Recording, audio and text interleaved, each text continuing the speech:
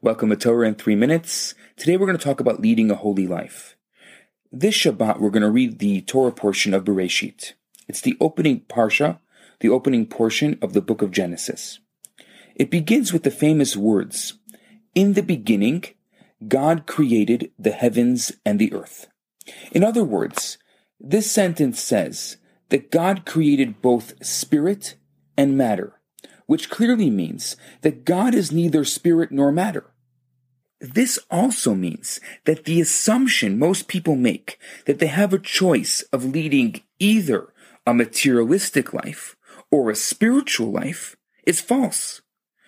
There is a third choice, and that's leading a godly life, a holy life, which is a completely different thing.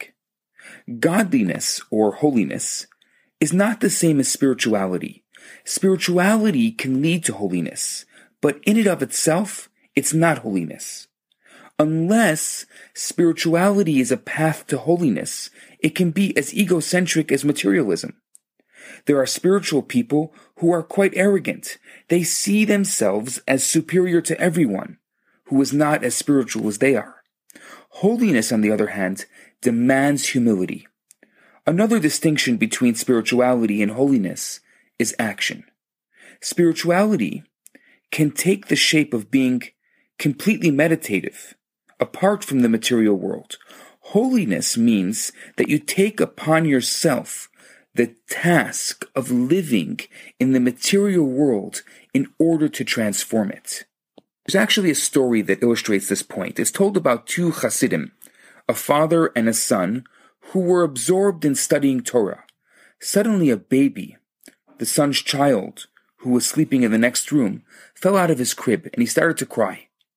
The son was concentrating so hard that he didn't hear it. The father heard and went to tend to the baby. When he returned, he said, "My son, if you don't hear the desperate crying of a child, what value is there in your Torah study? Torah study is meant to refine you, to teach you how to help another person, to be able to hear the cry of someone in need." So, today I want you to ask yourself, what kind of life are you leading? Is it a materialistic life or a spiritual life? Or is it a godly life? And your exercise for the day is to describe how you need to change your life to make it godly, to identify one godly act that you can do today and to actually do it. And perhaps to hear the cry of one in need. I'm Rabbi Yisrael Bernath. That's Torah in 3 minutes. Have a fantastic day. Hi there. I just wanted to let you know that I just launched a brand new website.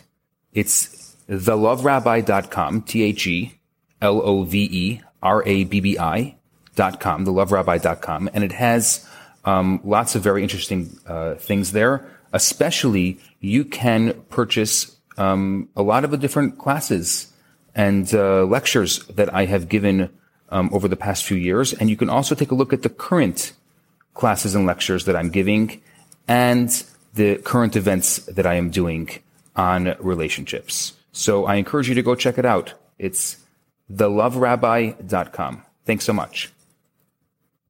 Hi, Rabbi Bernath here. I have some great news for you.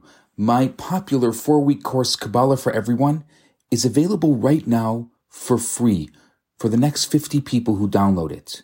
All you have to do is go to www.theloverabbi.com, scroll to the bottom of the page, and you're going to see the download button right there. In this course, I talk about the Kabbalistic secrets to relationships, to wealth, to happiness, and balance. This special offer has been dedicated in loving memory of Ellie Dorfman. I look forward to hearing from you and hope you enjoy the course. Now on to today's episode.